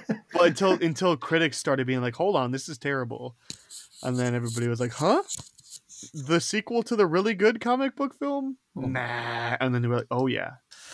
All right, Matt, why don't you go for one? Oh, you asked that right as well. I was looking up some stuff, so let's go for it. Let's go with the Hulk, the first one. Oh, the Ang Lee one? Yeah. Yeah. Oh, no, wait, not the Ang Lee one. The Edward Norton. Oh, all right. I kind of like that one. I kind of like it too. Oh, well, all right. Well, it's my turn to be the It's your turn. heel. It's significantly better than the Ang Lee one. Yeah. Oh, yeah, but that's not saying much. Yeah. It's low tier MCU for sure. Yeah. So just everything about that disappointed. And Edward Norton is so much stronger and better of an actor than what was shown there. So I don't know if that's just my opinion or if it was the directing. Look, or... he's a better actor than the script allowed, but he's, well, maybe not still, but like he was my favorite Bruce Banner. Oh, yeah? Yeah, probably up until like maybe Thor Ragnarok. Definitely by the time Endgame came around, Mark Ruffalo won me over, but like I really liked Norton as Banner. Yeah. So I had high hopes. And... I hated the design of Hulk though. That was terrible. Yeah, so I don't know if it was like a tragedy of the way that it was written and done, or if it was him, but... It was a comic book film released in 2008, Yeah. the same year Dark Knight and Iron Man came out, but it was, probably like belonging in 2004. And the director of The Fast and the Furious was in charge. Yeah. So, and then Edward Norton's involved, and this is his peak complication on set. Yeah, I heard it was not always nice, but that's should have been better. More people will agree with you than in this podcast. You're in the majority, but me and Joe kind of like that one. I'll go with another adapted material, Resident Evil Welcome to Raccoon City, one of my least favorite movies of 2021, but one of the ones I was most excited from because they're adapting Resident Evil 2 and 3, and Resident Evil 2 is a top 5 video game of all time. This should have been easy, but they took all the creative liberties and did all the things that the game did well and threw them out the window, and essentially only took the setting and character designs. And Resident Evil Welcome to Raccoon City should have been a knockout of the park for video game movies, and all you had to do was follow the story. Just follow Resident Evil 2, and they couldn't even do that. So terrible. One of my least favorite movies ever. It boggles my mind that they just can't kind of just follow the story and just kind of go through it. The CGI ones do it, and they're pretty good. Like they're pretty good interpretations of the overall story because they follow the story and the characters like correctly. Well, and the Angelina Jolie ones, or not Angelina, the Mila Jovovich ones, they're like trying to be their own separate thing. They're not, right? Like it's kind of like a separate universe thing. But like you were going for it. You were very clearly making Resident Evil 2. It's all you had to do is make Resident Evil 2, and you couldn't even do that. Yeah. Anyway. Man, I don't want to talk about it anymore. I'm looking at the cast on this, and I can't imagine why it failed. Yeah, you have John Leguizamo, Bob Haskins, Dennis Hopper, Samantha Mathis, Caroline Moore. The girl from the Pirates movie was one of them. Yeah, she plays Claire, right? Yeah, and I thought that was a fine casting. And there's Robbie Amell plays Leon or Chris. Leon, I think. Yeah, and somebody else that I recognize plays the other one. Anyway, I don't want to talk about that decision. I'm ready to stop talking about this movie. I think my Letterboxd review was like, this is the kind of movie that makes you lose faith in movie making, and awful. Joe, please, something else. Yeah, I think we've already kind of talked about these films. I think I'm gonna go X-Men United. The Last Stand. Last Stand. I don't know why I keep saying United. I actually like United a lot. I'm just getting in your head. The Last Stand is like, it was terrible. I couldn't like stop myself from ranting about how terrible it was. I think at that time it was on MySpace, so that was a while ago. I was like, don't go see this movie. It's awful. They do everything wrong. I remember kind of liking that one, but like I said, we'll get there one day. You're back on my team now. You could have picked Apocalypse, but I think we all knew that movie was going to be doomed. And same with Dark Phoenix, But Dark Phoenix might even be worse. That might be the worst one. But at that point, I mean, the franchise. But we knew it was going to be bad. Yeah, we didn't. I don't think we had any hopes or aspirations for it. I never had a chance. At least we thought Apocalypse might have been good because Singer was coming back, like hot off the heels. I'm gonna go quick because I can be quick about this, but let's go with 30 Days of Night, based off a graphic novel. Freaking love, huh? Sorry, I freaking love. Really? Yes. All right, we both really didn't like the movie. Yeah. Like, I think we both borderline hated it last month. It's hard to watch. Yeah, look, the simple concept: 30 Days of Night, vampires discover this city. They're 30 days where vampires are going to reign, and it's based off a graphic novel, so even visual inspiration. The movie's just bad. 30 days are making me sleepy. I want to take a nap. Well, yeah, that's why you love it. Oh, the background, go to sleep. All right, Matt, you go ahead. All right, so what I have up next is Super Mario Brothers, and we're going way back to the 1993 version. Yeah, I've never seen this. You've never seen the Goombas? No. Oh my gosh. Nobody has ever said even like one positive thing about this. Right, that's why you watch it. It's not even so bad it's good. It's not like where it's like, hey, let's get together and watch The Room or Birdemic. No. It has a 4.1 on IMDb, 29% on Rotten Tomatoes, and 35% Metacritic. Yeah. If you're someone who enjoys punishment, do it. True masochism. Joe, what you got? I was going to say Spider-Man 3. We've already talked about that. So there's really no going into that. We'll just talk, yeah. Spawn, I mean, Image comic books were like peak at that moment and like such a great story, but I don't know what it was about it. Was it direction or I don't know. Maybe the effects weren't there at the time. That also didn't help. A lot of the campy acting. There's just a lot of it that kind of goes in to why that movie's such a miss for me. I do like John Leguizamo as the Violator was cool. I thought he was interesting. So you like him in that, but you don't like him in Super Mario Brothers. I'm just saying. Let's see. Do I have a John Leguizamo movie? No, but I'm going to talk about The Predator. Man, Predator sequel written and directed by Shane Black right after he did The Nice Guys and Kiss Kiss Bang Bang. And it's one of the worst movies I've ever seen. Should have been great. Terrible. I'll stop there. I was so excited for this movie, and I wasn't even a fan of the Predator franchise. Like I was like, I'd seen the first one, and it was good, and then I didn't see 2 or 3, and then I saw this one. Boy, that movie's terrible. You're not wrong. It's by far the worst in that series. It's Shane Black, man. Anyway, I'll go again because I'll keep this one quick. The animated Injustice movie is just atrocious, and you have these plenty of comic books and 2 incredible video games to go off of. I watched it with people who had no experience of the comic and the video game, and all of us hated it. So terrible. Matt, you got another one for us? I'm all out of the tank. All right, Joe, back and forth until I got 3 left. I bet I can find one though. Yeah. I don't know why. I don't think I was really blindsided or surprised by this because Sony was doing it. Was Venom. I absolutely hate the first Venom movie. I think it's terrible. It's not really in tone with the character. I think the casting of Tom Hardy was pretty solid. Yeah. But yeah, the movie's just super messy to me. Both like script wise, like the way it kind of follows the symbiote for like a good portion of the movie. Like it takes away from a lot of the stuff you could have with Eddie Brock. Sure. Villain, kind of laughable. It's kind of whatever. Very mustache twirling villain. But yeah. Sure.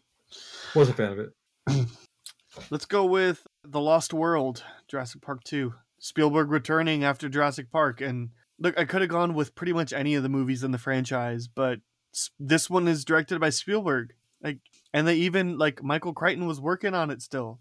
They had him write a sequel book so they could do a sequel movie. And there's some good things about The Lost World, but the movie overall is just terrible. Garbage. Refer back 6 months to an episode that we talked about all the Jurassic World Park films. So, yeah. Do you think that's the worst one, or do you think 3 is worse? I have a lot of nostalgia for 3. And 3 has the awesome raptor scene too. When 3, yeah. And the other thing too is if we're talking about movies that should have been good, like Christopher Columbus is nothing to like scoff at, but like Spielberg directed the sequel to like Spielberg directing should have gotten more excited, you know. Yeah, that's true. So in the list, I have nostalgia love for Jurassic Park 3, and that's but it's enough to carry it to higher than Jurassic World Dominion or The Lost World to me, you know. So anyway, I got 2 more. Joe, how many you have left? I think I got 2 more. All right, let's get them out of the way. What you got? Yeah, the first Suicide Squad movie. I think when I first saw that movie, it probably was too many beverages in. I actually thought it was pretty decent, but upon rewatching it, I was wrong. I was so very wrong. Yeah, it's got some moments, but it definitely pales in comparison to the sequel, the soft reboot. Sure. So, yeah. On a similar note, Jumanji: The Next Level is just terrible, which is a shame because Jumanji: Welcome to the Jungle was awesome. Yeah, just really, I have nostalgia love for the first Jumanji movie, and Welcome to the Jungle was legitimately a good movie, and was excited for the sequel, and especially with the premise of Kevin Hart and Danny Glover swapping, I was like, this will be amazing. And what was it? Who did Jack Black swap with? Was it De Niro, or was it was somebody? Anyway, for the most part, Kevin Hart doing Danny Glover, I was like, yes, let's do this. Yeah, that movie's just really bad on all levels. So don't know how they missed, but they did. Yeah, plus they had Danny DeVito in it. It was like, man, this is gonna Danny DeVito, that's the one. It was Jack Black doing Danny DeVito. Yeah, man, shame. All right, what's your last one, Joe?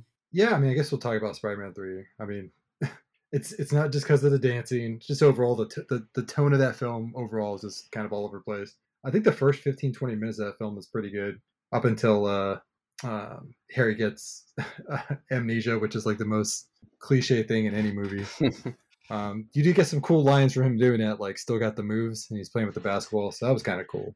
Mm-hmm. But I think there was too many cooks in the kitchen with that movie, and they weren't letting kind of Raimi helmet the way he wanted to. So my last one is going to be The Purge.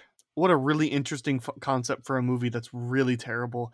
I really like The Purge Anarchy, though. I think Election Year was fine, and I haven't seen any other ones, but like that first Purge movie, The Purge, was terrible, but I just thought like really interesting concept, should be really cool, and just didn't do anything right for you.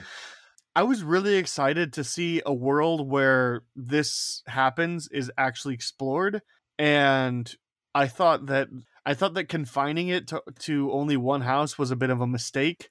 And then not only that, but like confine it to one house and have your intruder and have that be it. You know, don't have it also be these people are attacking from outside because they can't afford home security like we can. You're like, it was just trying to do too much. Like either explore the world that you set up or tell a very small contained story on a small budget to get financing for something like The Purge Anarchy. And I think The Purge Anarchy is just a freaking awesome movie. Leaps and bounds the best in the franchise. Again, at least from the ones I've seen. So they should have picked a lane. Yeah, pick a lane for that first movie. Either do The Purge Anarchy first, because there's no way that movie cost a bunch to make either. If The Purge Anarchy is the first movie with The Purge, great. But it just seemed like make your 10 Cloverfield Lane in the Purge universe, right? Like that's not, they should have just done that, you know. Right. But it was just a little bit too much of the like, I have a boyfriend over and he's, you know, the thing. He does the thing with the people and he's secretly been dating me to wait for this night so he can, or it was a girlfriend, right? I don't even remember. Yeah. But it was like a girlfriend who's secretly been dating the person specifically just for the night so they can be the inside and unlock the security and let the bad guy. And then like literally everybody dies at the end of the movie. And it's like, that's, I mean, I guess fitting. It's just like this stuff happens, but like, yeah, pick a lane. Yeah, I think Anarchy is I think I've only seen the first Purge movie maybe like twice. I've seen Anarchy like 15 times or something like that, just because it's easy to watch. It's got cool world building. Like it delivers on everything you wanted to see in the first movie, like, or what they promise. Like you get that, and plus you get Frank Grillo pretty much being the Punisher, which is awesome. I saw the first Purge movie once right when it came out, and then the reviews for Purge Anarchy were great. So I checked that one. I rented it from Family Video, and then because that one was so good, I got excited for Election Year, and I saw that once. I'm like, it was fine. Yeah, it's okay. And then but I never bothered with the first Purge or the final Purge just because they were both like critically panned. So I'll just stick with just the Purge Anarchy. That's fine. So. Yeah, that's all you need. All right. Well, that'll take us to the spin-off. We talked about a lot of movies that we are disappointed in. Such a positive conversation. So you can either choose to continue that or to take a spin on it and tell us something you like. What is that one thing in any area of pop culture that you want to tell everybody to check out or to avoid? Matt, let's start with you.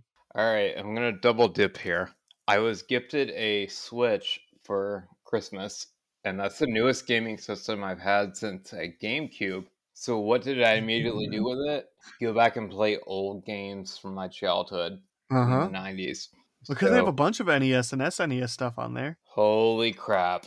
It's loaded. So that is one and I think it's free, or is it with a Nintendo Online? Some of it's free, some of it's online.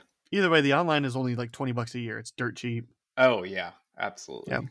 It's totally worth it. So that is my first recommendation. My second recommendation is slightly more expensive, but a friend and I we both have back-to-back birthdays. So we went to a live showing with William Shatner of Star Trek 2. And nice. I highly recommend if you can go to a showing of something with an actor from that series, absolutely do it. It can be bonkers, but it can also be so worth it. Okay, sure. I'll go next. We'll let you round it out, Joe. Would you guys like to hear about a 2010 original video game or a 2009 movie tie-in video game that is actually pretty good? Double it. All right. We're going to talk about the original first. I've been playing through a bunch of my PS3 catalog before my PS3 goes downstairs since I just got a PS5. And so I've been replaying games that I remembered liking or always wanted to play, but are not backwards compatible on my Xbox, or since I never owned a PS3, like exclusive games such as like Resistance and God of War and stuff like that. So some games that I played recently that I really enjoy that I think all of these are available on PS3 and Xbox 360 and PC, but the PC ones you'd have to get a game disc for. They don't have the license on like Steam or anything, but the discs are pretty easily find. You can easily find them for like $10 on eBay. The original game is called Singularity, and this game is awesome. It's about a 6-hour campaign. Essentially, Russia has this island off the coast of Siberia that they develop weapons for, and they're specifically developing a time manipulation machine, and it goes off and they have a Chernobyl-sized accident, and so you like are exploring the remains of this place that you eventually get to wield a time manipulation device, so you can take people or things and either age them up to restore them or age them down to degrade them. So things like wall safes, you can age them down and then access the contents inside. That's an awesome mechanic. It's a really cool mechanic. It only goes forward or backwards, and you can even do the same with like people. You can age them up into dust. Like it's also a first person shooter, but it's got elements kind of like Portal, where like there's like puzzle things that you need to work out, but ultimately, but it still is a first person shooter. Anyway, it's a really, really awesome game. If you happen to own a PlayStation 3 or an Xbox 360, pick up a copy because it's got to be like $5. If you have a PC, seek out a disc copy. The other one, and I just finished playing this today, there was a movie tie-in video game for Wanted, that 2008 James McAvoy Angelina Jolie film. And this game is actually pretty good. It's a sequel to the movie, and it only takes about like 2.5-3 hours to beat. But like you get to do the curving bullets, and you get to play regularly, and you get to play as both Wesley and his dad. Do you get to put your hand in something that hurts? No.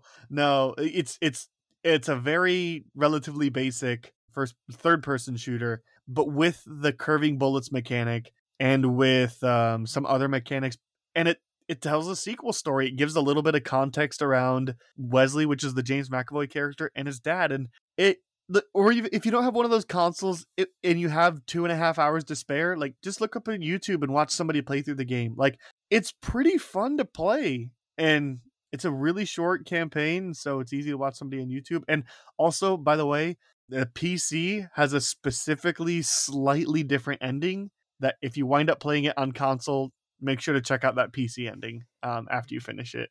It's all right. I'll tell you, because I don't know that anybody's actually going to play it. So the very last shot of the game on consoles is of you.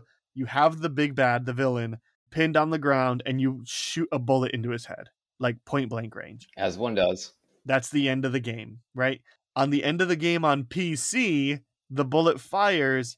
Oh, and the console, like you are the bullet. You're the point of view, and it ends with you going into the forehead, right? On the PC version, you see the bullet, but you see it miss his head like by an inch or two, and then you just see a stream of pee. Just he's peeing all over the villain's face, and like, and it's the most ludicrous thing I've ever seen. And it's like, that's not really the tone of the video game. Like, it's not like a South Park game or anything like that. But look, if you can get your hands on a copy and you have a system that'll play it, do it. It's a really great 3-hour game. So, Joe, you want to round us off? Yeah, Joe, you're up, Slayer. Yeah, I just feel like that scene you're talking about is like that would fit perfectly within the comic book because Mark Miller wrote the comic book and it's like super nice, super edgelordy. So like there are some things like the first line of the video game says something like, it's Wesley narrating. It says like, I used to be like you, sitting on my couch playing video games, getting fat, but now like, and it's just like, so there, it's a little edgier than the movie. Yeah. Right. Anyway. Cool. Yeah. So I'll just read off a few recommendations I got. One movie and the rest anime. Is usually part of the course. I got around to watching Black Phone. I actually really enjoyed it. Yes. That's on Amazon Prime. That was terrifying. It was terrifying. I thought it was great. Monster is an anime. I think it came out in like early 2000s. It's on Netflix now. It's actually really terrific. I'm working my way through it right now. Villain Saga has season 2. They're releasing episodes every week. And Trigun Stampede. It's a retelling of Trigun, the 98 anime manga. So yeah, those are my recommendations I got. Nice. Well, that's a wrap. So quick reminder, you can follow Joe and Matt on their provided social medias they gave at the top of the show. I will have those in the episode description for you. You can also follow me on Twitter or Letterboxd at Schweitcastle. A quick reminder that Sif Pop Writers Room is part of the Studio DNA network. You can check out other great shows at studiodna.media or by searching Studio DNA in your podcast player. If you're interested in writing for sifpop.com or you want to get in contact with us, maybe send us a question to explore during the B-plot, email writersroom@sifpop.com. And please don't forget to leave us a review on iTunes or Spotify if you happen to be listening over there. Next week, we'll be talking about My Neighbor Totoro for our GOAT segment. Shane and Robert will be joining me, so we'll be doing that. In 2 weeks, Chris and Jake will be joining me to talk about Tombstone and The Mask of Zorro.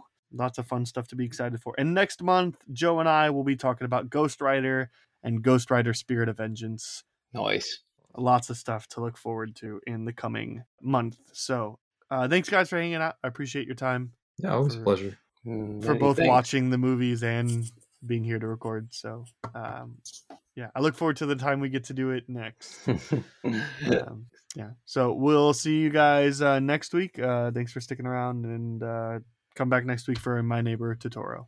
Gracias.